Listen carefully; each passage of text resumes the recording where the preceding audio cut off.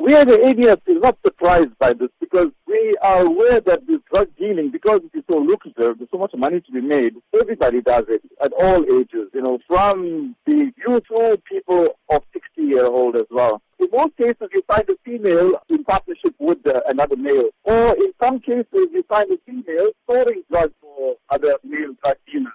Earlier last month, a 51-year-old woman was arrested with the drugs valued at 15,000 rand, and then later in the same month, a 61-year-old woman was arrested for dealing drugs.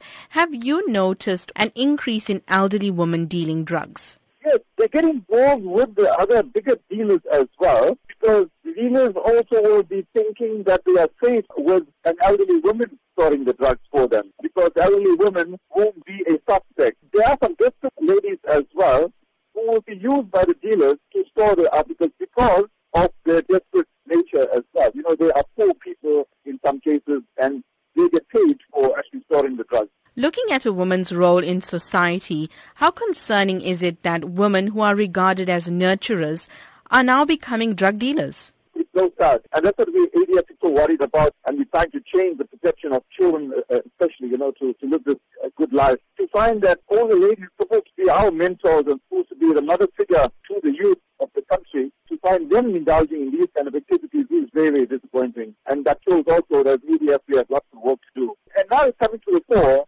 that more and more females are involved. So maybe we need to look at a new campaign to target the females, to make them feel bad, that they were supposed to be the mother figures and protecting the youth, and they are actually